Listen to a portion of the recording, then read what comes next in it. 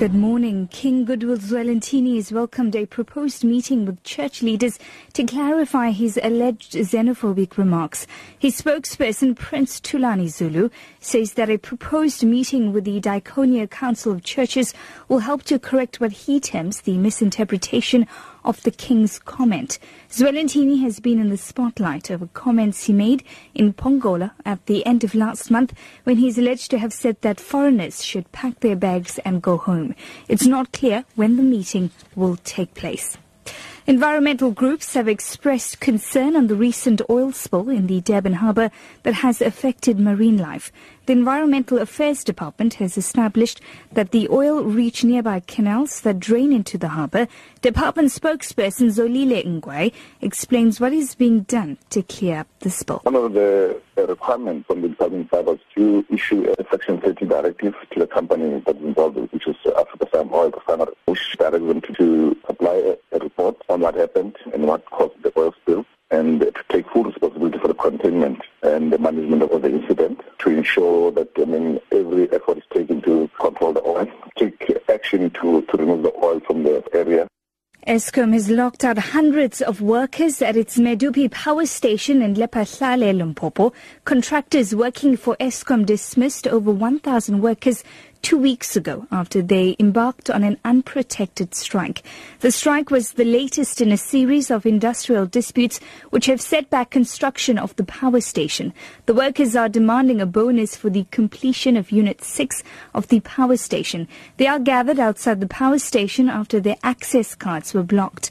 Earlier, Eskom spokesperson Kulu Pasiwe say the contractors and labour unions had agreed that those who were dismissed would report for work today. The case of a 15-year-old Cape Town girl who was taken off a plane bound for Johannesburg earlier this week will top the agenda of an urgent meeting which the Muslim Judicial Council has called with its clergy today.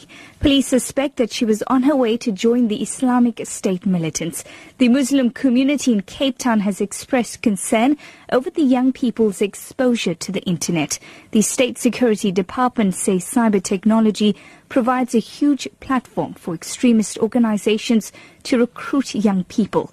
The Council's Secretary General, Malulana Abdlik Kali, says he expects good attendance following growing concern about the IS threat. The Muslim Judicial Council has called for a meeting with our imams and our leaders in our community for today, Wednesday, to address not only the issue of recruitment, but also to reaffirm the condemnation and the rejection of ISIS. Because of the urgency of the matter and of importance, our imams would respond in the numbers.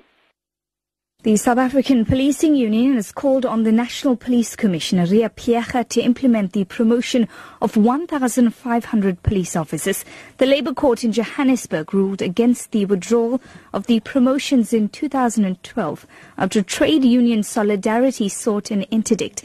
The officers were promoted to the ranks of lieutenant and major in 2011. The union's president, Mpho Nkwinika. We hope that the National Commissioner is not going to procrastinate further this matter and respect the judgment and implement the promotions. The judgment has brought a sigh of relief to 1,500 policemen and women who qualified for promotion and was unceremoniously removed from them when Solidarity took that decision on review. Your top story at 10, King Goodwill Zwelithini has welcomed a proposed meeting with church leaders to clarify his alleged xenophobic remarks. We have funeral notices this morning. The funeral